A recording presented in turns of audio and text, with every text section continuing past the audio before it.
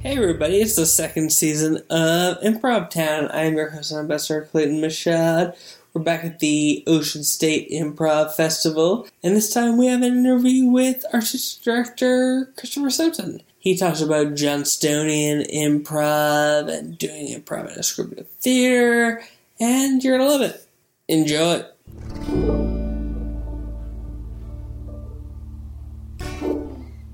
Sound check sound 1, 2, 3. Go. Ready? Water and recording. Gurgle. Alright, cool. Cool. So normally we start with how people get into improv. Sure. You're kind of like a triple, quadruple threat, right?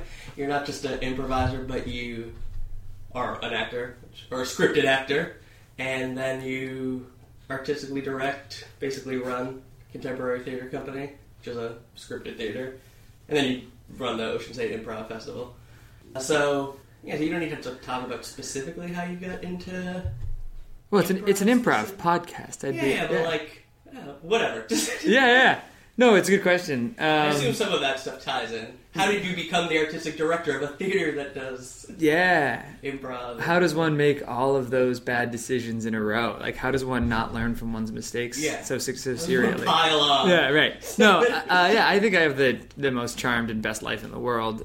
So I'll tell you how you too can have this success. I was interested in theater. Regardless of, I use the word theater to describe scripted and improvised theater concurrently. I only split them out when I need to. I got into theater at all in like one of those elementary school instances where someone somewhere got a grant to visit a bunch of elementary schools, and I don't know the story at all. And they showed up, and I was in first grade, and the teacher was like, "Chris is a kid who it would be pretty useful to have step out of the room for a couple of hours, so let's get rid of him." And so I went, and one kid from each class was like, we rehearsed, and we were in this play, and I don't remember really anything about what it was, but the main character was like able to pause time or something like that. And I remember this moment of being So it was a play of that Adam Sandler movie. Exactly, that's right. That's precisely right. But yeah, right. That was the prequel. The origin story. The origin story to Adam Sandler. And I remember this moment of all of us being on stage, and like the music screeches to a halt, and the guy says pause, and we all froze, and I could see all my classmates in the front row, because we were first graders who were in the front row, all like sit up and be like, "Oh my God, like time is stopped on stage right now." And I was like, this is the coolest thing in the world. These people, the magic of theater, right? And like it's a cliche story, but it's like I'd like to give a lot of credit to whoever those 3 or 4 people were who came by and did that at my school and like changed my life. Whoever that teacher was who kicked me out of class. Yeah, right. Yeah, thanks, Miss Doherty. But yeah, so that was awesome, and that got me into theater. And then I was ever since just like there's a lot of theater kids out there who have the story of like I did it in middle school and I did it in high school, and when I went to college, in my case, I was like, I'm going to get serious and study something real. And within like half an hour, I dropped out of some advanced level class I didn't want to be in, and instead was like taking a theater class or like building a set for some student production or whatever. And I just couldn't get away from it, and I didn't really want to. And after my freshman year of college, I came back to my hometown, which is a small town, Wakefield, or South Kingstown, Rhode Island. We have about 30,000 people. And there was an art center that didn't have anything going on for the summer. And I said, hey, can I direct a play with some of my friends from high school? So I did. They said yes, and we made like $800, and we're like, sweet, this is like cash cow, let's go. Yeah. And so the next summer we did 2 plays, and the next summer we did 3 plays, and by then I was getting pretty serious at school about theater as well. So I took this was during your this is while I was in college. Vacation. Yeah, during summer vacations we were doing all that, exactly. We started doing a 24-hour play festival, which is like a 1-day event you can do every winter while everyone was home from winter break, and we were like having a lot of fun. And I took a year off before my senior year, and I traveled, and I worked in some professional theaters, and just did a bunch of cool stuff. I had a great time. And when I graduated, I decided to come back home and try to launch this as a full-time, at the time, scripted theater company. And I got lucky because I got a little bit of support early on from the university. I received a fellowship, which helped me fund my own work for the first year. And some friends came along, and we spent this time just kind of goofing off and trying to make theater. And we worked in schools and libraries and parks and like beaches and restaurants after they closed, like a restaurant that was like, yeah, you can rehearse here, just like lock up when you leave, and like all kinds of crazy stuff that never should have happened. It was just like It kept working, and people loved it, and we loved it. And by the end of that year, when some of my friends were like, okay, I got to go get a real job, and my fellowship was out, we were just big enough that we were like, yeah, this can keep going. And we kind of used that year as a launch, and then we've been going ever since. So there was no... That was 2009. So you still never done improv So late 2009, we met a guy named Ryan Hardigan. He's from New Zealand. He's now a professor of theater history or performance studies in Seattle. And Ryan Hardigan had studied with Keith Johnstone and done a bunch of improv with WIT, which is the Wellington Improv Theatre in New Zealand. And he was around here at Brown University getting his PhD in performance studies, I think. And I met him randomly at like a street festival, and he was like, "You do theater? That's funny. I do theater." And we like talked, and he started working with us. And before very long, he was like, "This improv stuff is like pretty useful for actors. We ought to do a class. You don't have to ever perform necessarily." And we're like, "Yeah, sure, whatever." So we did our first Improv 101, we called it, in April or May of 2010, and it was a blast. And a bunch of the actors who are still at our theater now, and a bunch of folks who aren't, we all took that class and loved it, and we were like, yeah, we got to do more of this. So we started doing some shows when he wasn't around that were all terrible. You know, I'm sure everyone on your podcast is like, oh, my early shows were a disaster. Ours were a disaster. They were terrible. But we had a ball doing them. And then we offered the class again, and we did some more, and we did some more. And in 2012, by then we were getting pretty decent, and we were lucky some friends up in Maine would have us up in Bangor to perform in their they have a beer, it's a draft house, a Nocturnum draft house in Bangor, Maine. You've been there? Oh, amazing. Yeah. So we went up there and did some shows with them, which kind of gave us a feeling of oh, there's some real, this is a real world you can get into. And so by 2012, we were opening our permanent venue that we have now, where we have the Ocean State Improv Festival, where we do all of our shows. And we were like, let's have a weekly improv show to go with all the scripted stuff. So we added Maestro, which is one of Keith Johnstone's formats. And we started doing that every Friday night. And that went on for years. And we kept adding more stuff around it and more stuff around it. We do narrative improv shows now. We do a lot of different kinds of work. We have a pretty large community of students and performers, and we train a lot of our scripted actors in improvisational skills. We train a lot of our improv actors in scripted theater skills, and it's just becoming more and more kind of a blend of what does this show need?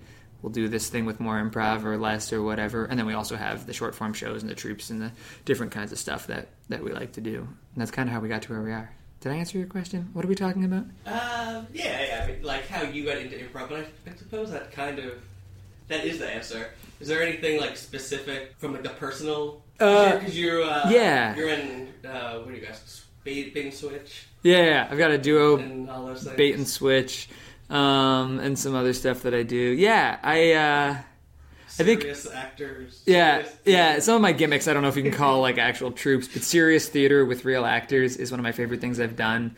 I've done it with Dane Wardain from Paris, and I've done it with Kevin, who's the artistic director down at Dad's Garage in Atlanta, and some other people and other stuff. And that's a really bizarre format. I'd love to tell you about it, but it basically it doesn't translate to description. But it blends some of the borders of what's possible, I think. Yeah, you pretend to be really pretentious New York assholes who come to illuminate this small town with...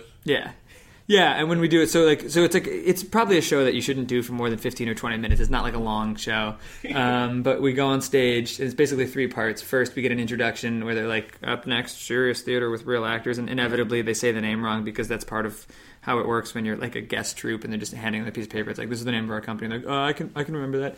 So they say it wrong and we make fun of them, and then we go on stage and we're this is a charming little institution. It's nice that the people of your community have bonded together to create some place for you to try to explore what art is. The fact that you've never done anything of worth on the stage isn't important. The fact that you're doing it is really what speaks to the human condition. And it's pretty caustic, but for whatever reason people really like it. I think it's because we are genuinely parodying ourselves. It's people who take themselves seriously at any point, and also people who have been condescended to.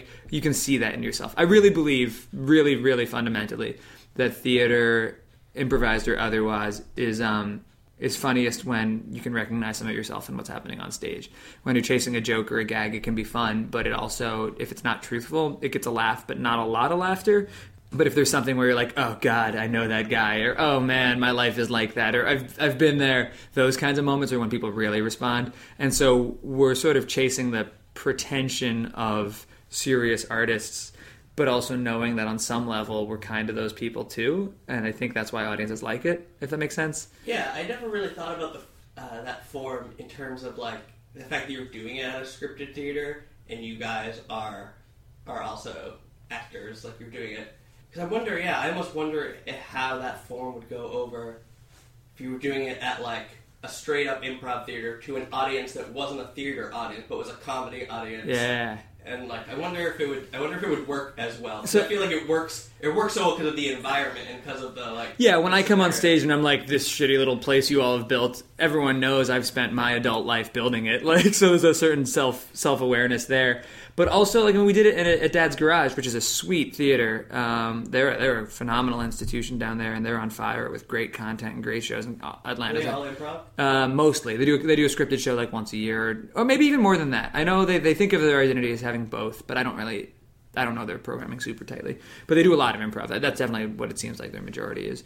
Regardless, we did the same thing down there, and Kevin was kind of making fun of his lobby where we were doing the thing, and the audience was amazed by it. But then I've also gone and done it at festivals in like Albany and places like improv festivals, and people seem pretty receptive. So the description, it wasn't quite done. We do that first section where we like introduce ourselves and we talk about how we're here to show culture to people who have never seen it before, and it becomes eventually pretty clear. And we dress, it's like all black 3-piece suit kind of attire. It's like very slick. And very condescending. Then we go backstage and spend a minute or two warming up like actors do, so that there's nothing for you to look at on stage, and like you can hear us maybe, but maybe you can't, and it's not really what it's. We just do 2 minutes of a warm up for ourselves while you sit out there and wonder if the show's still going on. And then we come out, and it helps that we're pretty committed actors, and we have a lot of physical improv training and physical theater training, so we do pretty intense, heavily lit, like with lots of like lighting changes and stuff, improvised absurd theater or like avant-garde theater, and we'll just reincorporate or call back to the same themes over and over again, so it feels very artistic. Like there's no plan, obviously. It's an improv show, but like we know we'll improvise a piece, and so we'll go out there and just like start making a sound that will keep echoing and bring in like.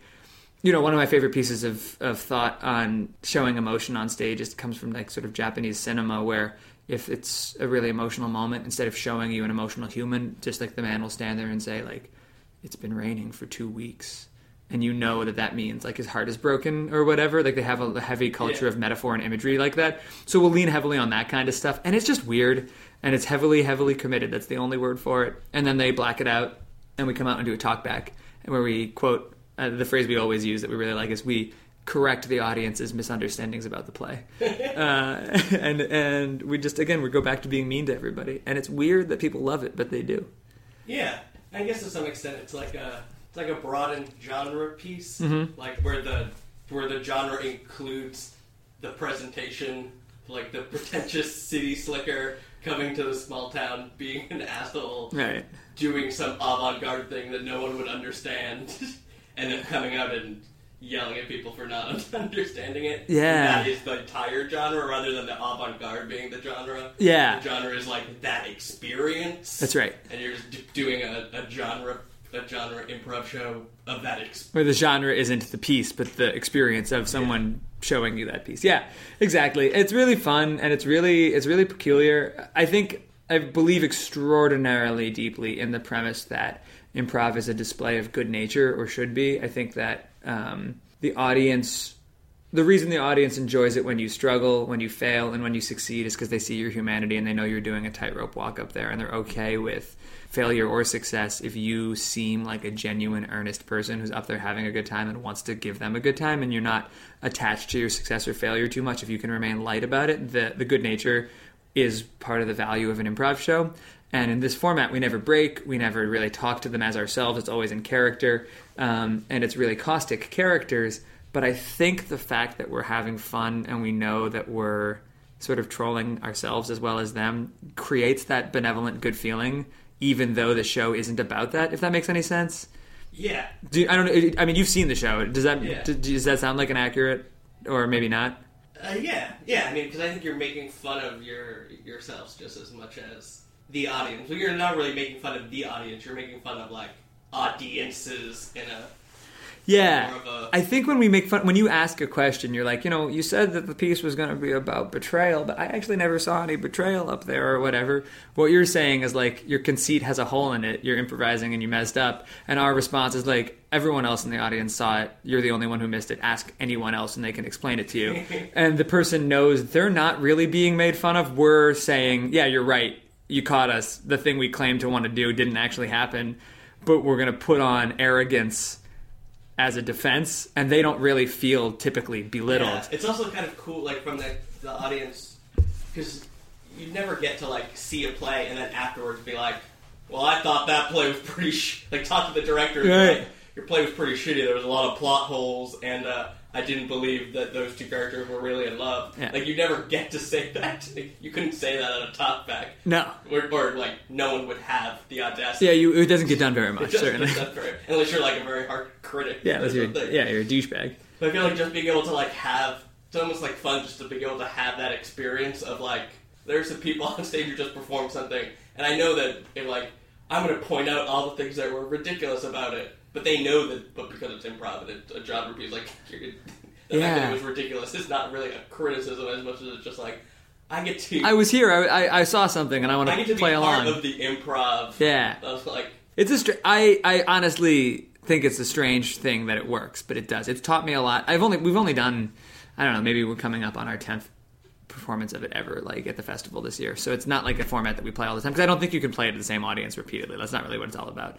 It's like maybe 2 or 3 times. Yeah. My favorite one was you guys came out and you were like, you said something about, oh, well, I'm sure a lot of it was lost in translation because it's translated from the French, right, or something. And then I think maybe it was Eric was like, well, what was it like originally in the French? And you went back and redid the entire set. Oh my god, did that in like French gibberish? Right. Well, Dane speaks French, so I don't know how much of it was French gibberish on his part. Everything Dane said was probably real French, but everything I said was definitely not. You have no idea whether it was gibberish or not. Yeah, right. He could have been making it up. That's Dane's very, very. But good. The whole show seemed over. Then it was like, what was it like in French? And it was like, I guess we'll show you. Yeah, we're gonna now redo try to recreate the entire thing. And I think.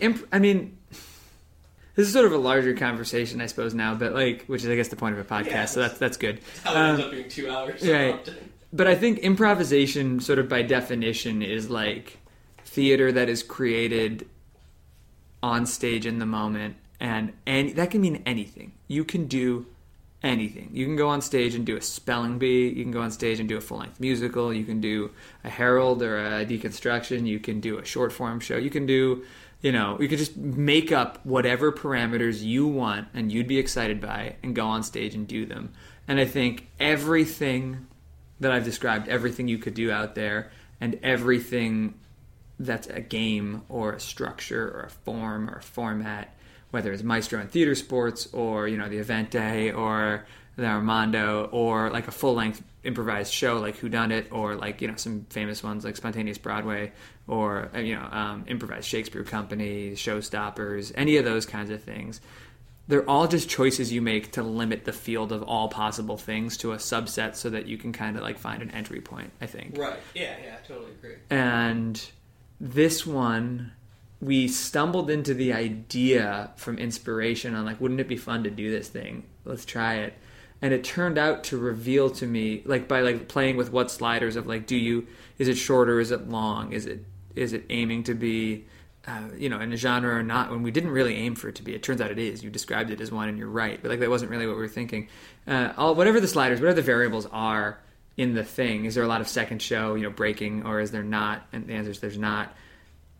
I taught myself a ton about improv by playing this really weird concept and realizing what works and what doesn't in that weird vein, in that slice of what's possible, where you pretend to be one character, you're on stage from your introduction on, you're playing a character, which isn't how all shows work, and you walk on stage as that character and you leave the stage as that character and you never show yourself, except for through the character, obviously. And all of the things about it, it's taught me a lot about what an audience sees and thinks and wants and doesn't want when you're doing an improv show. It's been really interesting. Yeah. Does that make sense? Yeah, because there are 2 exercises that I've done that people do a lot that I think are pretty similar to that and are always interesting. The one is go out and try not to be funny. Yeah. You're But or try to be like very obviously go out and try not to be funny. They always tell you in improv, don't try, but like. Well, no, but don't try to be funny and try not to be funny are two very different things. Okay, yeah, right. So yeah, they are. Yeah. So yeah, try not to be funny, and those scenes always end up being funny. The laughs you get are almost sometimes are bigger than when you're going out and you're purposely trying to make laughs. And then there's the second exercise that I did when I took the workshop with Craig Gakowski at PIF last year, where he just said, go out and try to improvise as if you were improvising a scripted work. Like, you pretend that you've spent all the time memorizing everything, that everything is blocked out. Mm-hmm. You know, like, it's a serious, dramatic work. Like, pretend it's a Streetcar Named Desire. Like, right. Not that it is, but, like, pretend it's something that it's in that level, yeah. Just as, like, and then go out and do scenes. And it's so interesting, like, how different the people act or perform. But it's not. It's in no way like worse. So it's kind of like weird why when you go up and you're just doing total improv, it's so different than when you just go up and you would be like pretending to be doing an actual committed play where you knew what you were doing. Where in some ways, like, that is what you're trying to do in improv. Of course, it is improv, so the fact that there are mistakes and that people are messing up is one of the best parts of it. Yeah. But you are trying to go up and, I don't know, the best compliment you can get after an improv show is like, you wrote that, right? Like, you couldn't have made that up. Like, that's when you know you've kind of, not always, because of course part of improv is the fact that they know it's a process and not a product, but... Yeah, I don't agree that that's the biggest compliment, but that definitely is a kind of compliment that can mean a whole lot to me and to anyone. Like, that's one of the ways, one of the many ways in which the best compliment would be, you're the best improviser in the world. Yeah, I don't know. Yeah, I don't know. What better compliment. What a great question. What is the best compliment an improviser can receive? But to your point, like, that's one of the ways in which you can have a really, really strong night. And I think that's a really fun thing when that happens. When we've done serious theater, as an example, that people always know that we're improvising the intro and the outro because, like, it's a talk back with the audience and, like, we're answering questions and commenting what we really see in the space and stuff like that. But people have often asked, like, is that middle piece like something you've rehearsed and built? And, like, in that setting, that's a great compliment to us because that's what we're aiming for in those 5, 6, 7, 8 minutes of our show. And that's, yeah. But then if they said, like, at the talk back, like, oh, was that all prepared? I'd be like, man, I must have done a really bad job if you didn't realize that I was playing with you. Right. So, yeah, it kind of comes because otherwise that would just be an uncomfortable situation. Right. I forget what I was going to say next. Oh, well, yeah. No, I don't. I remember what I was going to say next because something you said made me think of it. When two times ago when I was studying with Sean Kinley out of Calgary, who's a great teacher. He, in my opinion, is probably the best teacher I've ever worked with of improv or anything. I really highly recommend working with Sean Kinley. He said improvisation is made up of two things, the spirit and the technique that you use. And I think it's a really useful image. And I actually read a book by Anne Bogart, who's a great director of scripted work. And she says in her books and things where she's like, improvised theater is a great training tool and it's not for performance. And I'm like, go fuck yourself. But then also elsewhere in her book, she's utterly brilliant. So it's kind of an interesting read for a theater person or an improv person, probably, if you're willing to read some stuff and be like, I don't agree with that, but I do agree with that. I recommend her book, What's the Story? It's called, by Anne Bogart. Anyway, she says in it, art is made up of three things. And she used slightly different words, but her definition made it really clear that you could say spirit, technique, and content. And I think that is even more useful to me than what Sean said. So to unpack that a little bit, the technique is like really obvious. It's like, in a musical, like the quality of your voice, your sense for rhythm, your sense for rhyme, your maybe, if you want to get to advanced level technique, it's like your ability to set up a modulation, set up someone else's rhyming line, like all of these different things that you can do as a technical improviser. And you can go out there and be so slick and put together, polished, fast, and without risk that people could be like, that was a scripted musical, and they lied to me and said it was improvised. And people would love it because people love scripted musicals, so if you did a good job, you'd be fine. But that would be all built on the technique, probably. And maybe the content, right? If it ends up being a really beautiful story or a really funny story or something where they're like, that resonated with me, then the content's strong and the technique's strong. But in my opinion, improvisational spirit is also really important. And that's where I could see them having such a good time making it up, and it just made me want to like hang out with them. Or they really failed and they mentioned, like, in the content, they were like, this piece isn't going as well as we thought it would, and that's fine, because we're here with you, and we're loving it, and they somehow gave you this impression of, like, that was a disaster, and we know it, but don't worry, and the audience, again, will love you. They'll want to hang out with you after the show. Or you could be, like, really clearly good, and really clearly stepping on one another, you know, like, the terms like pantsing one another, like, or making other people work really hard, or ripping their stuff apart to get the big laugh. And like people are like, yeah, your technique was good or whatever. Maybe that probably wouldn't even, I don't think anyone would say that. But you get the idea. You could be really slick, but not that joyful and not that generous and not that good-natured. And people would be impressed, but they wouldn't love you. And I think a lot of spirit makes a good show, and a lot of technique on top of it makes a great show. But a lot of technique doesn't make a great show unless the spirit's also there. That's kind of my belief. Does that make sense? Yeah. I just said a whole lot of shit. I don't know if that's useful or not. I'm sure it is. Okay. So she's saying spirit is part of the broader art? That was one of the three? Yeah, so I forget, I haven't read her book since last summer or fall, but I think she was like passion, which when I read into her definition of passion was like, oh yeah, spirit. And improv, spirit is a better word for it. But but in painting or dance, passion can be an equally valuable word for it. And then technique or skill, and then content, right? So you can make a really beautiful piece of theater that's clearly incredibly skillful, great choreography, diction, writing, really wonderful callbacks and reincorporations, really beautiful messages. You could perform it with all the skill in the world, great spirit, great technique, great content, but maybe there's no passion to it. Scripted theater, you can kind of get away with it. Improvised theater, I don't think you can. Yeah, I think the spirit is, it is like the defining. Because I think that, right, passion and spirit, like when you're thinking about them analogously, those are kind of the analogous words. But I often, like, you know, a piece of art, like you can tell, like, oh, this person really put their heart and their soul into it, like it's passion. But it's slightly different than like the spirit, because the spirit is removed. Like you're not seeing the artist creating. Yeah, in like a painting or a sculpture, right? Or even a movie, like that you're watching, like right. You're like, oh, this. Clearly, the director felt passionately about it becomes writer. A different thing. Yeah, I agree. Right. Whereas like, in improv, you're watching the process of the creation, so then the spirit becomes so much more integral to it because it's more on display. It's not. Yeah. It's not as removed. So. Yeah, and like live art. Dance, film. I'm sorry, not film. Specifically, not film. Dance, like concert, music, theater, improvised or scripted. Those things they work on our brain in a different way. When you watch film, it lights up. Like if someone watches a film in an MRI, it lights up the parts of their brain associated with memory and associated with like storytelling and these kinds of things. When they watch live art, the part of your brain that's kinesthetically connected to this is happening to me right now is actually more active. It's a more visceral thing because it is real people really in front of you, and the sense that the actor could jump off the stage and kiss you or kick you or kill you like is real and activates us in a different way. They're both valid. They're both good. There's lots of reasons to watch all kinds of stuff. But theater, improvised or scripted, turns on a different part of our brain because we sense I am here while this is happening, and it's really happening right now. And it's not a memory I'm experiencing. It's an event that I'm at.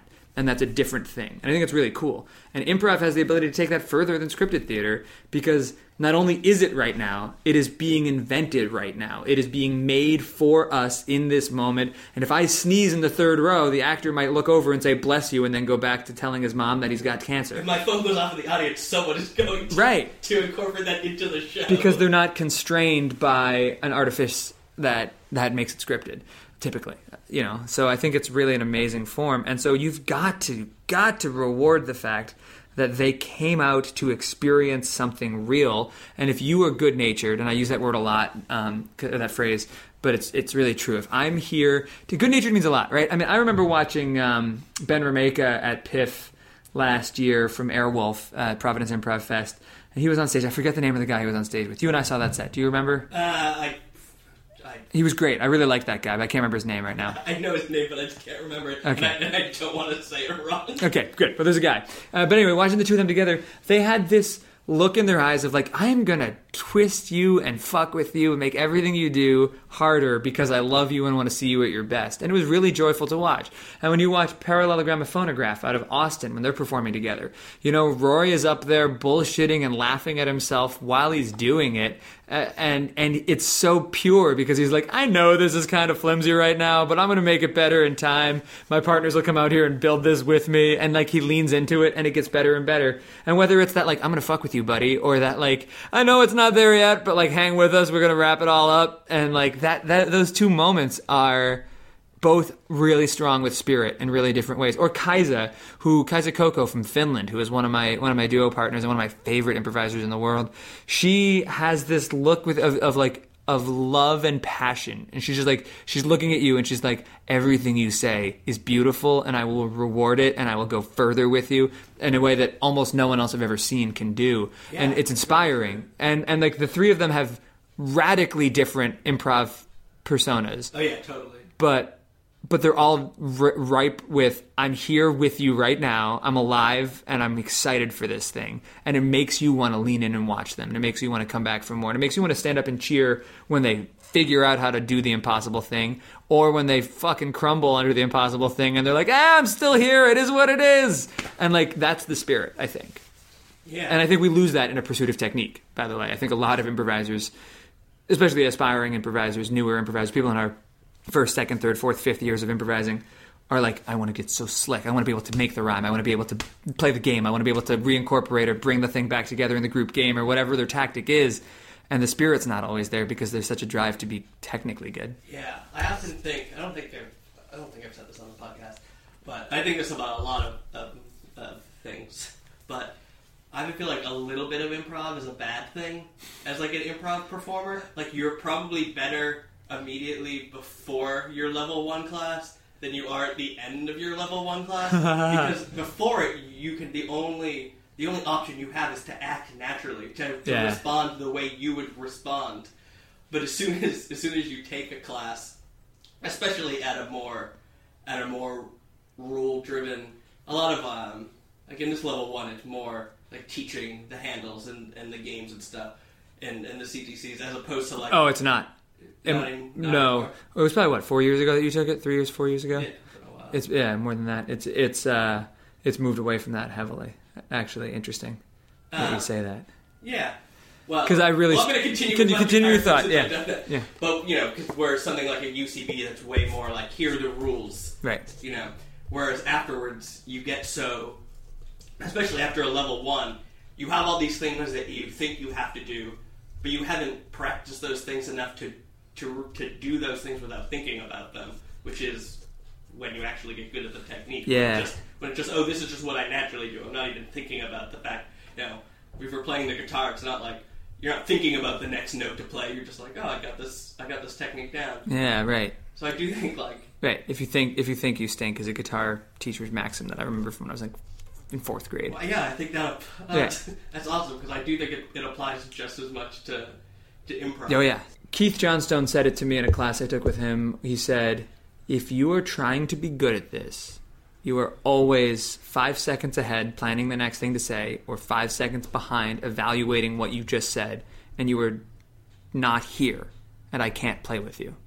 If you're just trying to be here, we can do anything. But if you're trying to be good, you're planning or evaluating, you're not here. Yeah. And that ruins lots and lots of improvisers. That takes so long to get past. I mean, after the multiple years that I've been doing improv, I still don't think I'm entirely past. Well, it goes in cycles too. Anyone will have a great night of being present, and then immediately be like, I'm good at this again. I'm good. I finally got it back. And the next show they do, they're planning and evaluating, and they're fucked up again. It's a process of learning how to ride that. Our 101 now, which I teach, I didn't always teach it, and we had lots of strong teachers. But as I've been teaching it more and more over the last few years, and I've really doubled down on my studying. I've traveled a lot more and studied a lot more in the last 3 years than I did before that in improv. And I really, really believe now that, like, my Improv 101 students, in the graduation show, they might get some games and handles thrown at them that they'd never seen before, but I don't preload, here's how you play, a space jump or a time dash or whatever the hell it might be. This is how you do a what are some things that a hand scene or an ABC scene or what, like, we don't teach that because it's not useful. It just makes you think that improv is a series of rules that you have to learn, and then when you know them, you'll be good. We teach for 8 weeks what is the spirit of not fearing failure. What does it feel like to be present in the moment versus planning and evaluating? And we just teach you to shake off mistakes and be yourself. And after 8 weeks, they're pretty good at that, and they're pretty bad at, like, editing their own scenes or, you know, whatever. I really like that way of teaching of level 1. So I interviewed Tim Mahoney. Yeah. Who taught my level 1 here. Yeah. Obviously, so you and I liked him a lot. Absolutely. And the episode was about, like, how do you teach one-on-one? Like, how do you teach improv, not to people who know how to do improv and want to get better at it. How do you do it to people who have no idea about what improv is? And I really like the idea that it is just all about making... It's not even about teaching them how to do good improv in a technical sense, which I guess is what we're saying, the difference between the spirit and the technical. Yep. That it is just that spirit side. Yep. And it is just like, your job is to make choices. Your job is to make bold choices that make the other person look good and not to freak out if those choices don't work out the way that you thought that they would. Right. And that's it. Like, it's just the games that I teach. Don't be afraid of failure. Make big choices. The games that I teach, the technique that I do focus on, it's one of them is word at a time, which is teaching you that at every word of the story, what you thought was going to happen next is going to get changed by somebody else. So let go of your preconceived notions. What comes next, which is a very Keith Johnstone game. Both of those are, but that one really, especially because wherein it's just about taking stories into the future through tiny, tiny steps. Right. Yeah, Neil and I performed that at Pig. Did you? Weeks ago. Oh, cool. Because Riley. Riley couldn't make it. Show up, so Neil was like, "Oh, you know this form. You want to do it with me?" Yeah. I was like, "Yeah, sure." Great, and it just teaches you to take ideas into the future because, you know, unlike I don't know. I wouldn't purport to be an expert on other styles. I'm going to be hanging out with Joe Bill a bunch in a couple of weeks, and he and I are going to talk a lot about how the Annoyance Theater and how I/O work because I don't know it. Hopefully I can interview him while he's here. Yeah, I hope you can. That'd be great. I've never worked with him, never studied with him, but I've talked to him for like hours now, and he's such an amazing guy. I'm really excited to get to know him. Great. But I'm interested in learning more from him. But what I was going to say is, I do know that in the UCB manual, which I own, which is around here somewhere, over there, and which I've read, like one of the things they say is don't aim for story, don't aim for narrative, because first of all, one of the things it says is like it's too hard and like you'll struggle and fail, which I don't agree with, but I understand that mindset. I don't agree personally, but it's a matter of taste. But it sort of says like taking stories into the future can move you away from the thing that's working for you right now. And I kind of quibble with that. And I might be misinterpreting it. I don't want to sit here and tell you, like, UCB is wrong. Because, like, they're great. They're great at what they do. And everyone knows that. But I do quibble with those kinds of things. Because if you can take a story into the future, then you can keep an audience engaged and satisfied. And you can give them a dramatic, comedic, abstract, whatever it is they need, melodramatic, satirical, or parodic, or, like, just fucking goofy story with a character who goes through time and is changed. And I think it rewards people. So I really like that. So we teach the one-on-one students how to do that, and we teach them how to be changed. Right? If you're sitting on stage and someone runs in and says, "I'm a time traveler," and you're like, "Oh, cool, my sister's a time traveler," then you've avoided being changed. Or someone comes in and like, "I'm a time traveler," you're like, "What? That's crazy! Like, what are you here to do?" And they're like, "Well, we're here to tell you that you're the one who fucked it all up, and like we have to stop you." And he's like, "No, I didn't mean to fuck anything up." And we see him go through. My acting in this podcast isn't brilliant, but go through some shock and then some self-reflection and maybe some anger, and then maybe, it comes back around and he realizes that he has to end his own life or something. I don't know. I'm making it up. But, like, we're satisfied that actions have consequences and people are changed. Dramatic action is defined as one character changing another. And if we can give that on stage, then we can interest people and hold their attention and make them happy. But as a human being, you go on stage and your number one instinct is to avoid being changed. Like that's why you see a lot of fights in like younger improvisers because like right. I'm bigger than you. No, I'm bigger than you. Because if you just say you're right, you're bigger than me. Please don't hurt me. You're showing weakness. You're showing risk. You don't know what's going to come next, so you kind of get defensive and avoid change. So the big three things I teach students are, well, I guess there's four. Be really positive on stage. It's much easier to have everything you want and say yes to everything that comes your way. Two, to be changed when something comes up. So we do games and exercises that are just about like someone says something to you, let that affect you. Third, taking stories into the future, like not being afraid of someone knocks at the door. Let's make the scene about not answering. Answer the fucking door and see what's there. And then 4 was whatever I started this conversation with, letting go of preconceived notions. What comes next. And I think those are the skills that I want my students to feel. And then they sort of feel less fearful, less. They're more impervious to like, well, if something happens, what will I do? If the story's not funny, how do I respond? Those things don't matter as much. Yeah, I think we're like, that's what I think. Harkening back to the spirit in technique thing. I guess when I was saying like a little bit of improv training is a dangerous thing. I guess maybe I should now go back and caveat that to like a little bit of improv. That probably more applies to the technique. Yeah. I don't think the spirit is ever gonna. Yeah, because that spirit is good. And a little bit of technique makes you want to follow the rules and be right. If you're thinking like, I need to recognize the game of a scene, I need to frame it, and then I need to heighten it. If that is like the first technique of UCB, of doing UCB style improv, then if that's what you're doing the whole time and you're thinking like, have they said an unusual thing yet? What is this unusual thing? How are we going to play it? How am I going to like let them know that this is the game that we're playing? You're not necessarily listening. You're listening closely for a specific thing, but you're not necessarily listening to the actual... And once you've done that for years and it just becomes in the back of your mind... Totally. Like, then it's fine. But when you're in those steps of like being in your head... I also think we have fundamentally different approaches. I think UCB and Johnstone, which are the two I know the most about, and I admit freely that I know far less about UCB. So again, I'm not the expert on that at all. But it seems to me like one of the things that UCB is aiming at and says outright in the book is like we're trying to be funny. We're trying to create comedy, which is great. I like comedy. I'm in favor of that. But I think that in the Johnstone style, what we're trying to do is go on stage and be truthful or be vulnerable or honest or any of those kinds of words, which more often than not ends up being comedic if you do it right, because people see, they're like, oh man, yeah, oh, I've been there, oh god. I mean, you can listen to the saddest stories about someone's dad dying from cancer on the Moth Radio Hour, but there's still so much. I was listening to the saddest one about this person's dad dying. And there's still comedy in it. She was like telling jokes about how like the person in the bed at the hospital next to them was like farting and swearing and doing all this stuff like while her dad was. I heard was, that like, one on his deathbed. And it is you're like crying and laughing at the exact same. Those are my favorite moments of theater, and those are my favorite moments of improv. Is when you can get there. And I'm not saying that doing other stuff isn't good, valid, or important, but I think that's what Keith is aiming for, is helping. Keith Johnstone is helping you let go of your ego, and his formats, Maestro, Theater Sports, and Gorilla, are all working on minimizing your ego and letting go of the need to be funny and letting yourself just be, I'm going to be obvious and I'm going to be honest, and hopefully at the end of all that it will be funny, because he's not trying to create like shit theater. He wants to create new interesting ways of like watching stuff on stage that are really satisfying, but he doesn't think you have to aim at comedy to get comedy.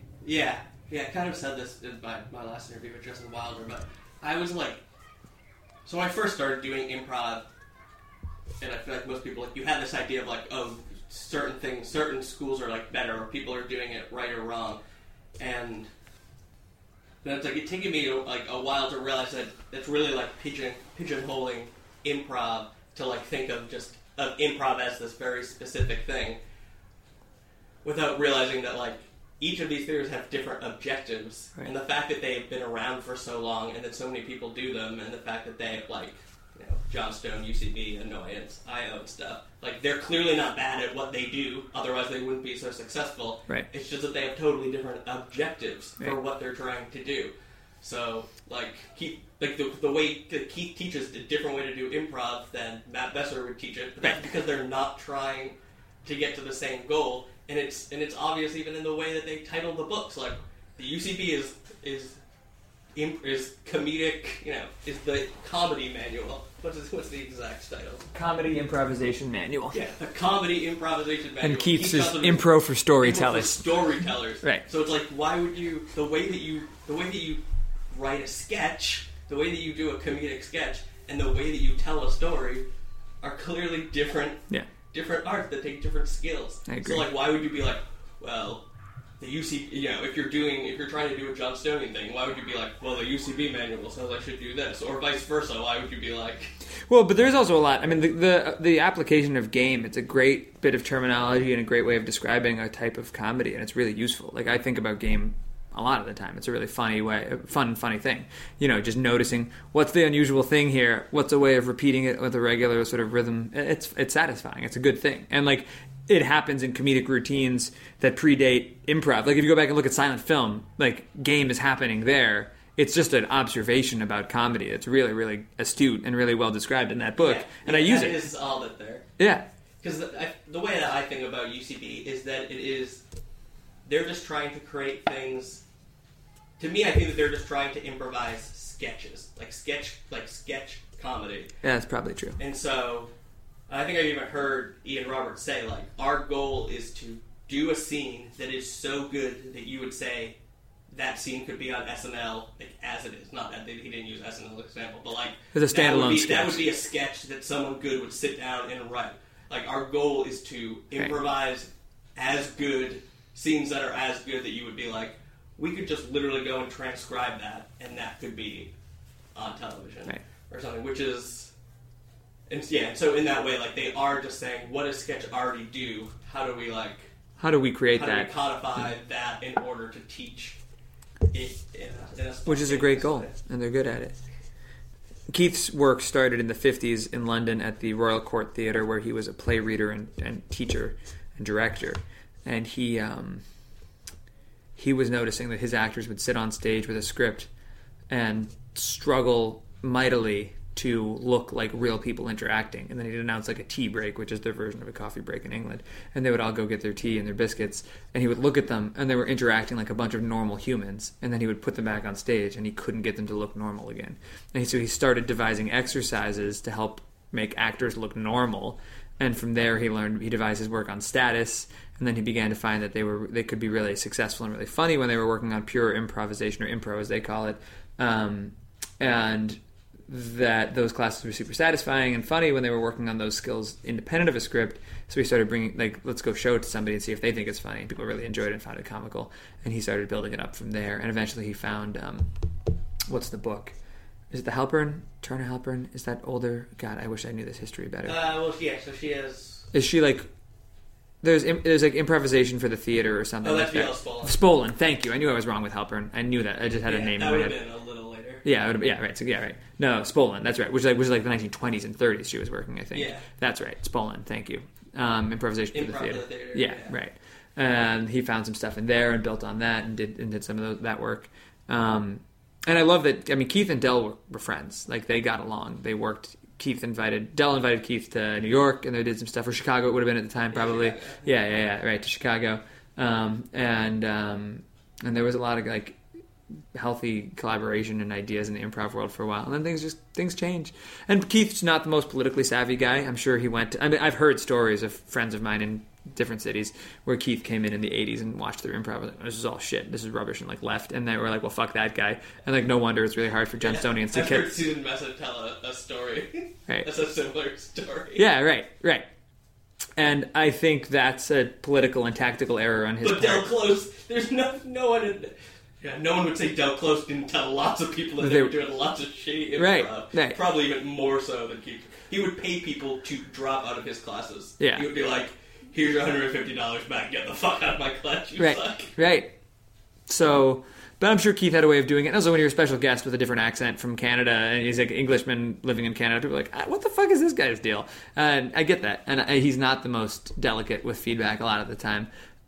But he's right about a lot of stuff. I also don't want that to sound like a hidden criticism. I think Keith is brilliant. Keith is one of the most interesting figures I've ever spent time with, and I really respect him a lot. But I also can clearly see how he would show up in a community where there was a lot of ego built up around some work that Keith wouldn't agree with. Whether it was good or not, Keith wouldn't agree with it, and he would just try to demolish that, and the way that it sounds like maybe Del did too. And of course, that rubs people the wrong way. So yeah, it's interesting that you... So the way that I think about it is, like I was saying, is that like the two schools, or I shouldn't even say the two schools, but like... Those two schools, maybe. Those two schools, or just all the schools have different objectives. And so like Annoyance, their objective is more like to have people come on and feel empowered. Right. So that's like the McNapier.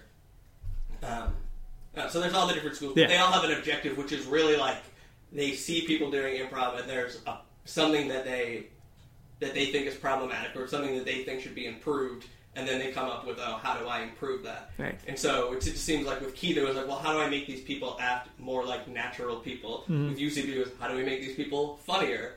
With Annoyance, it was, how do we make these people more confident or Right. feel more empowered? Right. And, I wanna- each school has its own... Origin story or whatever. Yeah, so then... I want to be clear too. Like Keith's work as it went along became less. That was he got started in improvisation because he had that problem to solve, and he became more interested in how do I create types of performance that haven't been done or aren't being done right now, and ended up really being interested in the problem of letting actors release some of their fear and their ego. Those are his big terms. I mean. I remember a quote that I wrote down last time I studied with him was, if I could be there every time you fail, I would whisper and say, like, smile, be happy. But I can't, so you have to train yourself to do that for me. And I thought that was, like, a really great, like, that's where he's coming from, is, like, actors go on stage and add tension and add fear and add resistance, and those things keep good work from happening on scripted and improvised stages all across the world. So let's work on that. I think that's fundamentally what Keith's big project was. But he was also trying to create, I mean, he wrote plays that had all kinds of weird, not realistic stuff. Yeah. If you ever get like footage of his theater machine when there were 4 English guys touring Europe for much of the 70s, doing like pecking order scenes where they had like funny hats and big clown noses and balloons, and they were like beating each other and trying to like four guys will try to steal a couch from someone who's sleeping on it, and it's like 10-minute clown routine improvised where there's like a pecking order, like 1 tells 2 what to do and 2 tells 3 what to do, and if something goes wrong he takes his hat and smashes it, and like all this different stuff, and it's like utterly unlike how do people really behave, but at its core you watch it and it's funny because you're like, I recognize the futility of the clowns, I recognize maybe like having that person who always is above me or below me. Like there's a lot in it that's still very human. It's just not at all realistic anymore. So Keith did a lot of weird stuff. I don't want to pigeonhole him as like, I want naturalism in my improv. I don't think that's what he wants. He wants actors who are not afraid to try whatever the hell it is, whether it's romance or naturalism or clown or whatever the hell. Yeah. Joe Bill said to me, and also Sean Kinley. Sean Kinley is a direct student of Keith's from Calgary. He was a physical theater maker when he was young. He still is young, and he's still a physical theater maker, so that was a bad way to say that. But he got started as a physical theater maker. Yeah, he got started as a physical theater maker, and then got into improv at the Loose Moose Theater when Keith was artistic directing. And Joe Bill, whose origin story I don't know well enough to say it on air yet, but is comes from Chicago and is in very different school. They both said to me in the last 2 months, right now feels like a time when those schools are coming back together and learning from one another a lot more than they used to be, and that's a really good thing. And I'm really excited to see if they're right about that and where that's going. I do think that would be a very good thing. I don't know if I don't know. I haven't traveled around really, I guess, enough to make an informed. I know at Hideout it seems like that is the case. Yeah. And then I kind of posed that idea to Kaisa. That's episode 2, listeners. Kaisa's my favorite. And yeah, a lot of people have said that's their favorite one. I just mean Kaisa's my favorite human, but Kaisa's also a great podcast. I've listened to that one. What am I to say? I feel like that's happening. So it's definitely happening at Hideout in Austin. I feel like it's happening a lot in like Canada and Europe, but I don't get the feeling that it's really happening in Chicago or LA Sure. or New York. Although the LA Theater Sports Company, which I haven't visited yet, I've heard is stellar. And that's a very key. So probably most people listening are familiar with comedy sports, and they might be familiar with theater sports, and they might not know that much about the difference. And I don't know that much about the difference. Like, I'm not a history buff on this kind of stuff. But theater sports is Keith's format, and I'm pretty sure, without casting too many aspersions, that comedy sports came along after and was kind of like, that's a good thing, but Keith won't give us the rights kind of a thing. Yes, exactly what it is. Okay, yeah. So I don't want to throw people under the bus who I don't know, and I wasn't there when those things happened. But that's what I've gathered is the story. And I'm sure they're both great. I've not seen comedy sports. People who I love in both Philly and Minneapolis do comedy sports and are really strong in it. So I'm like, it's a good thing, it sounds like. But the LA Theater Sports Company in is apparently one of the strongest that ITI companies in the United States. Yeah, I know. I don't know if it's theater sports or comedy sports, but I know that a lot of like famous people who are who you would consider kind of like Chicago style people did start off doing either comedy or theater sports. Yeah. So I had this question earlier where we were talking about the MRI. Yeah. Thing that just made me think of this other question which is why improv doesn't translate well to recorded mediums. Like basically, Whose Line is the only successful way. And they film like 5 hours of footage with 4 great improvisers and edit it down to a half an hour show. See about a third of what they're actually performing.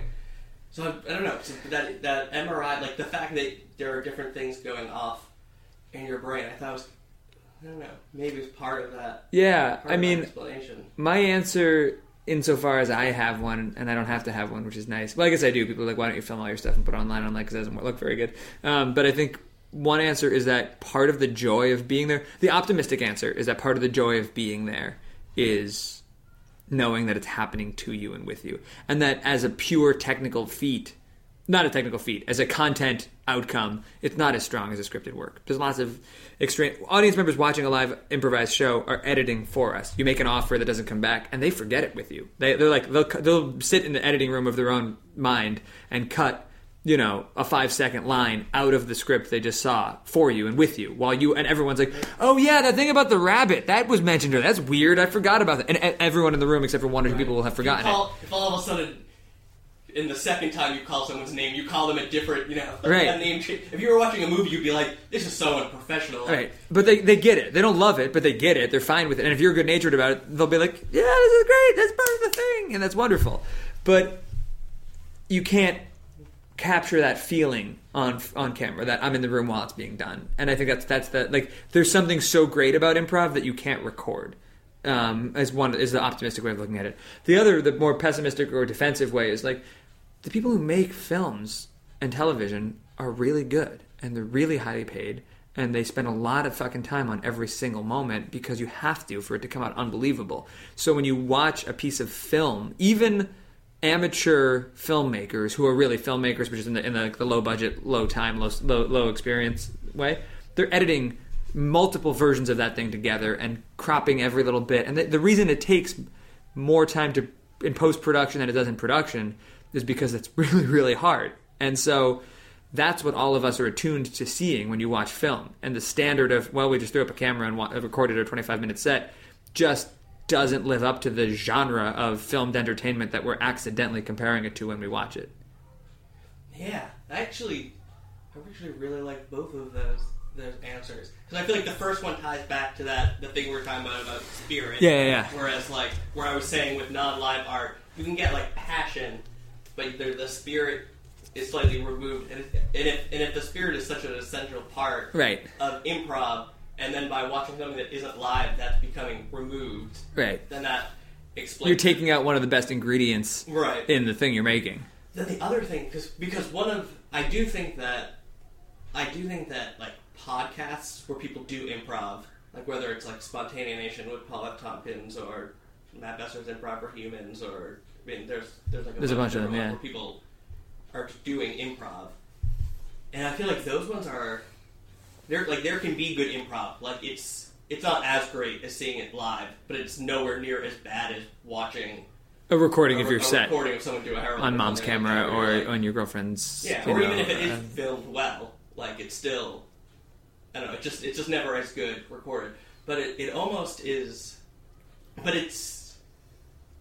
it can be good in a podcast form. I've heard lots of good improv that was audio recorded, and I almost wonder if that ties into to that second idea where, like when you listen to NPR and stuff, there's not that much post production. Like in this podcast, for instance, where I'm going to cut out some of the ums maybe, or like cut out dead space, or if you get up to go to the bathroom or something, like and get rid of background noise and I don't know, whatever. Like there's going to be some editing, but it's not going to be like making a radio I'm program. not making a CGI Right. dire wolf that's like Right. fighting in a battle or something. And even just everything from the lighting. When you light a theatrical piece, we work in a scripted theater that has a bunch of lighting instruments, and we have a whole team of technicians who do lights and sounds for us, who improvise with us too. So the people lighting our shows are playing with a lot of different colors and textures and angles on purpose all the way through. It's for a live audience, and so you do it differently than when you go and you work on a movie set and try to light that, or a photo and you try to light that. Those are all different skill sets. A lot of similar principles, but the way you apply them is different. Just like the skills, the skills you would use for a mono scene versus a herald versus a short form show. It's all improv. It's all but like you do it differently depending on what thing you're in. Right. And that's true for the lighting and the sound and the movement and the way you face the camera. So yeah, of course it's not going to translate. If you tell everybody they're going to a improvised Broadway show and you do a short form set for them, they're going to be like, what the fuck? And if you record any live improvised show and say, this is a movie I made for release on Netflix, and they watch it, they're like, what the fuck? It's expectations. And I think we're just so aligned when we watch something on screen to expect one set of things. Because Christopher Guest and Curb Your Enthusiasm and stuff do use a lot of improv successfully in making shows. Right. But it still does have all that post. It's still like, that line was good. Let's do this scene again and say that line you just made up. Which is what you need to do if you're filming it, I think. Yeah. I'm not sure. I've never tried. There's probably a great experiment ready to be done where you do a live show with a crew on set like you were, people do that, I guess. But reality television. Right. I think I've just invented something. Get a bunch of people, put them on an island. We'll call it Survivor. So I don't know. I think those are reasons. All right, cool. So that was the introduction. Now let's do some improv. Yeah, I have some. So there's two things that I wanted to talk to you about. I feel like we just did a good transition into one when you were talking about the lights. And then we blew it by naming it right now. It's no longer a good transition. Now it's clunky, but it was good. It was good. And that's not what I want to talk about first, but it reminded me, and I think it's a question that I want to talk to you during that conversation. So the first thing I kind of wanted to talk about is doing improv at a scripted theater, which I assume, I don't know. So lots of people do improv at improv theaters. Mm. So I wanted to, so as the artistic director of a scripted theater, but you also... Of a theater. Of a theater that does both. Largely scripted work, yeah. And originally did scripted work, right. And then now... Has evolved into this identity. Evolved into doing more and more improv. So I guess there'd be a few questions. How do you think being that type of theater affects the improv that you do, whether that's part of the reason that it's more theatrical than comedic, or whether that's... It's a good fit for us that we were a scripted theater where someone showed up with Johnstonian principles. That lines up with our original mission. Right, exactly. And I think we might have rejected it if it was some other school. I'm not sure that we would have, but we might have been like, oh, well, we're not really just trying to only do comedy, but this is about how to be yourself. This is about how to be honest on stage. And we're like, cool, that seems helpful, let's look at it. Whereas if they were like, this is how to make good sketch, we would have been like, well, we're not a sketch company, we're a play company or whatever, I don't know. So that was lucky. Then... we first added it as a training program and quickly saw the value and added it as a late night feature and continued to notice. And one of our missions is, I really truly believe that everybody is interesting. So when you listen to Moth podcast, a lot of those people aren't entertainers. They're people who went through something and are good at sharing that experience. Or if you sit next to the weird old crank at the bar and you're just like, hey buddy, what's your story? And he tells you about his kid in the motorcycle accident or whatever, you're like, wow, this is really interesting. And then you remember this guy's the barfly who's here every night. I don't want to, what am I doing? What are we? And maybe you go away. Maybe you don't. Maybe you have compassion and you buy the guy a drink. I don't know what happens. That's not my point. My point is humans are interesting. If you're babysitting your cousin's 4-year-old and the 4-year-old's telling you about the dinosaur and how the dinosaur is eating the birthday cake she made for her teddy bear, you're like, I don't quite get it, but I'm interested. There's, people are good. People are interesting. We like people. So that's part of our theater's kind of premise. And the way we do improv means you can be a 65-year-old lawyer getting close to retirement who wants to be in a show for the first time, or a high school kid who's afraid of most things but did tech for a little while. I was like, I'll try going on stage. Or, a PhD candidate studying environmental whatever who's I want to do this. This seems like it'd be a cool outlet for me. And all of those people can work together and be on stage if they're only training to be obvious and not worrying about what's the sense of humor that's going to line up with your 16-year-old and your 75-year-old and your, or 65-year-old and your you know, other guy. So it's a tool that our theater uses to make anybody who wants to make an entry point for anyone who wants to be on stage to at least take a class and be like, oh, this is cool. This is how I might go about that. And with scripted work, it's harder to get people that entry point. It still happens. Lots of organizations do it. We do it some, especially with younger people. But with the improv classes, it's an easier connection. You don't have to memorize anything. You don't have to be intimidated by the director telling you you're doing it wrong. Go back and don't come through that door until he says, the balloons are ready. Like, you know, like you have to just, as a teacher and a director, you have to say, we're going with whatever happens. It's an improv setting. So everybody kind of naturally slides into it. And so it gives us a better entry point for building that community and training those people. And I can't believe there are scripted theaters that don't do improv. I mean, now, I can believe it. But when I, like, look at who we are, it's just another way of getting people to express themselves on stage. And it's a really, really good one. Yeah. Not to go, like, all businessy, but I would imagine that it's a good complementary stream of income, because you can't really have, like, you're not going to really have a main stage show at a like a smaller town theater, you know, obviously if you were in New York or Chicago or something. But so you have your Maestro improv show at 9:30 on a Friday night. Right. You're not really going to, like, host a main stage scripted show at 9:30. Yeah, right. Right. So it's just another, but late night comedy. Yeah. So you can get, you know. Yeah, we don't charge enough for our classes or shows because we're not that kind of people. We probably could do more, but we don't. But it's good to have the building in use. It's good to be getting people in the community. Like, I like that place. They have an identity that I connect with. This is what I do there. And it fosters growth and community and collaboration, which are really key to running any organization. I mean, I would probably say, despite the fact that we do really good work and we get awards for our scripted shows and we get awards for our improvised shows and we're traveling and we're sending people to teach and perform at other communities, we're still really, truly a community organization that achieves community through theater, first and foremost, I think. Which is weird to say when you're doing really high-level work, but, like, I think what the town of Wakefield, Rhode Island, and what 2018 both require are places where people can see one another in person and feel some positive connection to the people around them and be like, yeah, I have a belonging and an identity that's wrapped up in something tangible in the world. And we provide that. And it just so happens that in so doing, we're able to create really outstanding scripted and improvised theater also. Yeah. Does that make sense? Yeah, exactly. It totally makes sense. Because I think about that sometimes, like, in terms of, like, specifically about this theater, whereas, yeah, like, your mission statement is very community-minded, and so even with the improv specifically, rather than going in with, which I'm sure UCB probably wouldn't argue with this too much, their mission statement is probably to make to put on the funniest friggin' shows that we can. Yeah. And, like, nothing wrong with that, that's fine. No, that's great. Do that. That's a goal, yeah. We're going to put on the funniest shows possible. Versus, we want to create a place where all different people from the community, like you were saying, from 16-year-olds to 65-year-old retired and workers. actually, you know, I have a student right now who's 14 and a student right now who's 84. Yeah. I'm not joking. Like, and it's not like those are outliers. It's kind of like a steady progression between, which is great. Yeah. And I want to be like, I mean, community is like a dirty word in the theater. We're like, oh, community theater, you guys must do shit. Like, community is a fancy word for a sense of, or no, like a 2-cent word for a sense of a place where you belong that gives you satisfaction and where you feel valued. And that's what we create. And we do it through pretty good work, I think.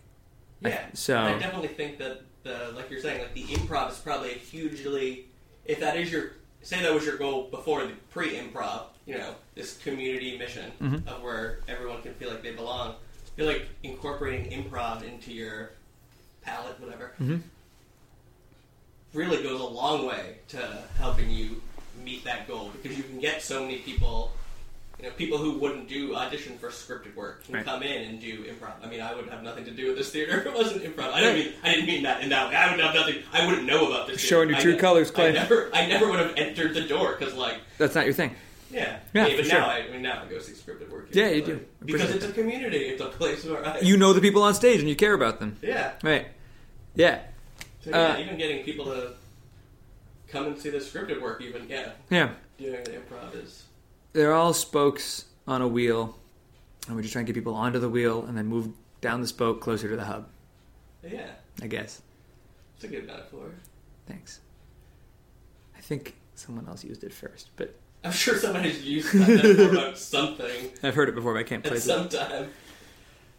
Yeah, and it's like it comes back to, again, what is your goal? I think if you're in a big competitive market, you've just got to like, hey, we're going to be fucking funny. We're going to give angry people, sad people, and happy people all a reason to go buy a beer and laugh, and that's awesome. Do that and use whatever tools you can. But remember that improv and theater and art, like all these things, improv is a space that is defined, an amount of time that is defined, and anything you can think to do there. And if you pick a training style or a form that aims for comedy or aims for drama or aims for catharsis. I mean, right, Rebecca Northen, who I haven't mentioned yet, but is one of the best improvisers in the world, in my opinion. She's in Toronto right now. She has 2 shows that I've got a lot of experience, a lot of familiarity with. Another one that's going on right now too, Undercover, I think, or Uncovered, something like that, is the one I haven't seen or heard at all yet. But Blind Date and Legend Has It are the 2 shows that she's got a lot of notoriety for. Blind Date, she goes on stage with an audience member who she maybe pre-screens like in the lobby beforehand. She's just talking to people. And like pre-screens is a heavy word, but I think she meets people and it's like, you seem like you'd really want to be funny. You seem a little too shy, and she finds a person or 2. She goes on stage for an hour with them on a blind date on stage, and the pitch is that like she's looking for love, and they try to find love, and I think she often does. I haven't seen all of her shows, but and she reveals stuff about herself in a completely improvised, spontaneous way. She reveals stuff about the person who she's learning about on stage. They have genuine interactions. They don't stay in love afterwards. It's not a real, like, she's not actually, like... But the date feels really real and really authentic and really impressive. And that's her form. And you probably laugh a lot because he's like, oh, my last relationship ended this way. And you're like, oh, God, I know that. And he's not trying to be funny. He's just telling you something that's true. And he's a little exasperated because it's true. Or she'll reveal a fear of hers and you'll be like, shit, I know what that is. And it's really, really compelling. And it's funny and it's dramatic. And it's impressive and it sold a lot of seats at a lot of places. And she's doing a great job. Legend Has It, similar concept. She gets a child on stage and does a fantasy. It's not just her. She has some other performers. It's a fantasy story about this world where the Mumplings are these like cute little characters. Not like hobbits, but that's like the best quick analogy. It's like just like nice little people called Mumplings. And there's an evil witch who's domineering over them. And there's orcs and there's dragons and all this stuff. And there's actors who have masks and costumes to do all these things. And the child becomes the hero and saves the Mumplings. And it's an improv show. And there's devices. Like there's a brilliant moment where she says to the hero who has a sword to do stage combat with improvisers, a child with a sword. She's like, in this world, the slower the blow, the deeper the cut. And the kids do these big slow motion sword fights with improvisers. And it's amazing. And it's moving and it's occasionally funny. And there's safety built in lots of different ways. And it's so artful. And it's an improv show, even though there's some stuff that's known. And I would argue that that's no more scripted than a Herald, where you know what the beats are. You know what I mean? It's just another form to put your improv into to help you achieve a specific kind of thing. And it's amazing. And I forget why I started talking about Rebecca Northen. But she's coming to our festival in a couple of weeks, and yeah, I hope you get to meet her. She's amazing. Yeah, I can't remember why we started talking about. So... Well, we're here in this fancy studio. We could just play back the tape, couldn't we? No, we could. Well, one of the things I want to talk about is, so one of the things I think is cool about your improv setup, being a scripted theater, is lighting. Whereas, so you have, a full lighting rig that you would use for a scripted show, and you get to use that for your improv shows. Whereas most improv theaters, what's the point of having a theatrical light setup? Yeah. So I think that's one of the cool things something that like I don't think a lot of most improvisers ever think about lighting, because it's not an issue, but is kind of not like a big part of your improv. But the lighting person is essentially another improviser, right? And we also often have, for most of our shows, at least one musician playing along, often on piano, but sometimes guitar, electric or acoustic, often a percussionist. And lately we've been doing a lot of shows with auxiliary percussion, someone on like a djembe and a glockenspiel, or like a couple of things like that, tambourine. Catherine does a lot of music for us, and her primary instruments are violin and harp, and she'll have those.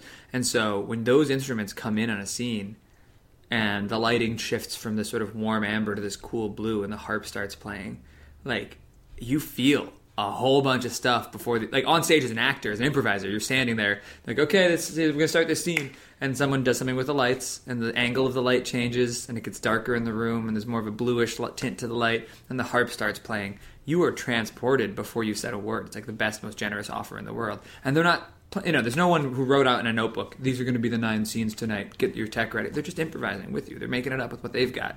Right. And it's really rad. We leave a lot on the table when we take pride in minimalism. I'm not trying to be caustic with this opinion. There's a lot of festivals and places where they're like, we're proud of the fact it's a bare stage and 2 chairs and we can make anything happen. I love that. I am proud of that when we do that. I think it's awesome. But I think that if you get so proud of it that you're afraid of bringing in other things, or you look at someone who's using costumes in their show, everyone's going to dress fancy tonight or whatever, and they're like, it stops being the thing we're after. Why? What are you afraid of that, like, having a violin and a cello accompanying your set tonight, what are they going to take away? Or having a real couch or a real bed. Having a real bed on stage that was built with shorter legs in the front so you can kind of see into it is amazing. You can do really cool stuff if you trust each other.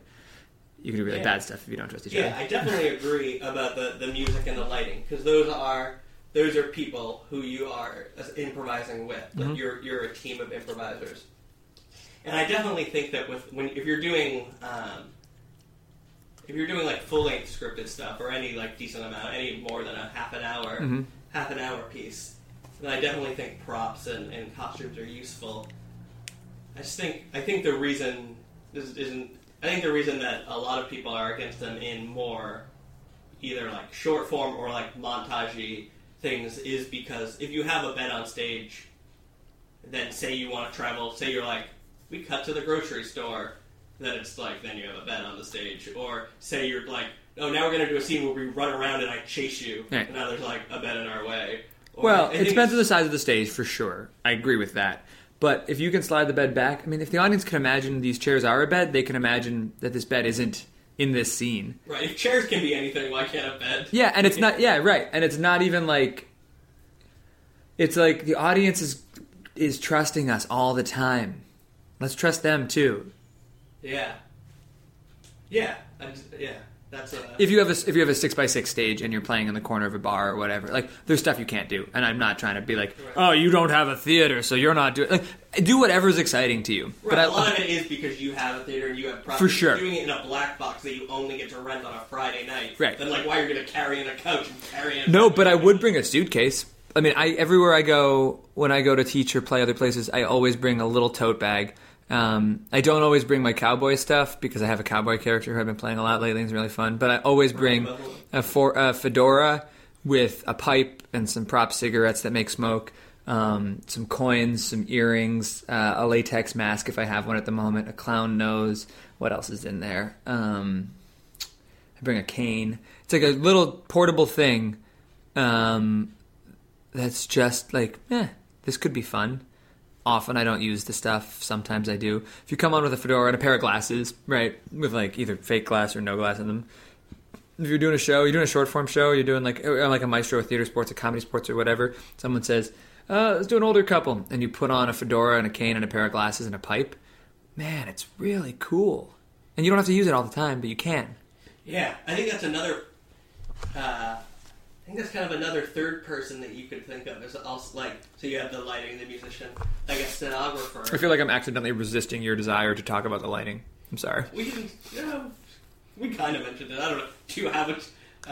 Let me finish this thought. Because it'd also be cool to have a prop person, but who is totally part of the improv show, where they just have a basket of prop, and then as things happen, they're like, oh, here, like, oh, we cut to an old couple. Okay, right. Here's a gray wig. Some stuff, yeah. Here's a cane, which I feel like could be. And they have to be. The only thing is, I've seen it fail. They have to also be trying to make the show, not trying to be funny. If they're going to get a gag out of a prop, then the prop is worthless. Right, You know what I mean? You have to not use it. A prop can be hysterical, but a prop never let the audience catch you being funny. All the more so if you're. No, everybody. never let the audience catch you being funny. Be funny. Funny's fine. Funny's great. I love when the audience is laughing. It's the best feeling in the world. But never let the audience catch you trying to be funny. That takes away all of their trust immediately.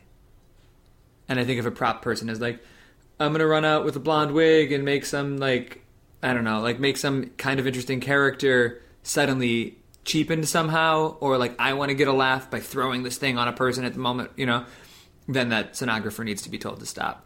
But if they're like, oh, you want to do an old couple? Here, I've got these items. Are they interesting to you? And you hand them to them and they're like, yes, no, and they take some and not others, and that person's just there to facilitate. It's the coolest thing in the world. Yeah. Yeah, I do think there are lots of room to incorporate other non-actors as part of the improv. Yeah. And they still, you're doing a show and you're like, Maggie, can I get some more light? And she's like, no! And you're like, like the audience loves that. I mean, if she's just being mean, but like if it's real, it's so funny and so fun. And it's another human who can make your show more interesting. Yeah. Have fun doing it. I don't know. That's how I work. Yeah. So I think the lights are a cool thing. I thought about, so one of my last teams at Pig did a herald. I was thinking that it would be so cool to do like a lit herald, where one of the heralds are, there's like the 3 beats, and then they come back and group game and all these things. And it'd be so cool to do it with lighting, where like so you have your 3 beats, and it could be like yellow, blue, and red, and then I don't know. I would think like there's so and there's so many forms. I was just specifically the herald, but I feel like there's so many even like UCB style forms. Like less theatrical forms that could still be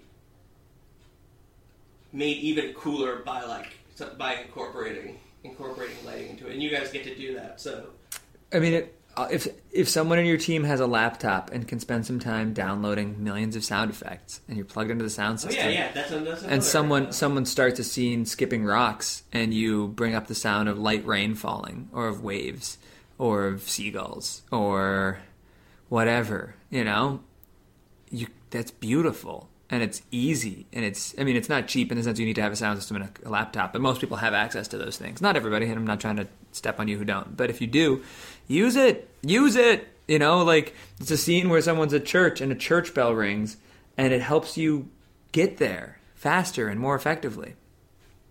It's cool. Yeah.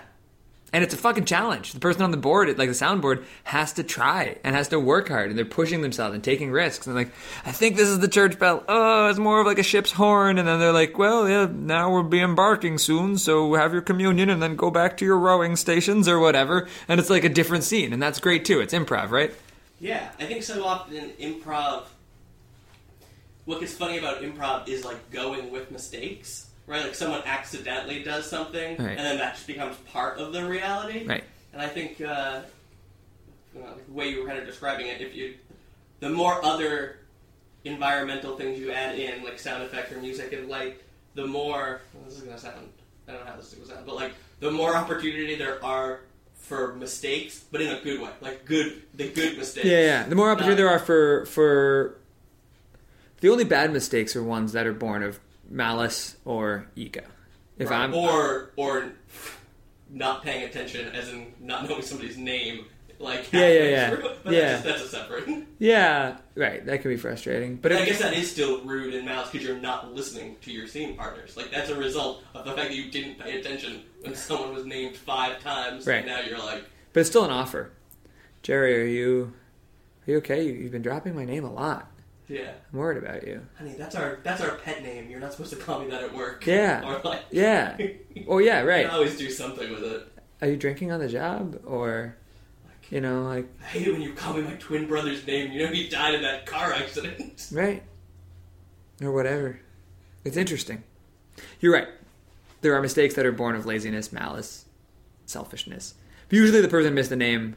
Sometimes people miss. I know a handful of people who have a problem with names. Oh yeah, and I have a horrible problem with names. But there's also like they're something about the moment they're in is making them plan or evaluate instead of listen, and probably the biggest corrective that's needed is for the environment, not for them. So they don't have to feel like they have to be good, and they can just listen. Yeah. I don't know. That's not helpful.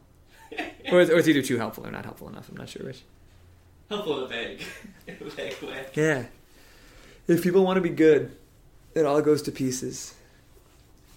If you want to be a good improviser, go on stage, say yes a lot, get off, wait, do it again. You'll quickly become a good improviser. If you try to go on stage and be a good improviser, you're going to struggle.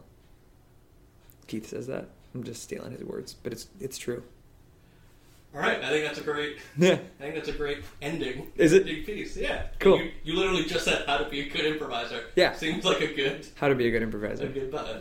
Don't try to be a good improviser. Just go listen, say yes, get off when you're not needed.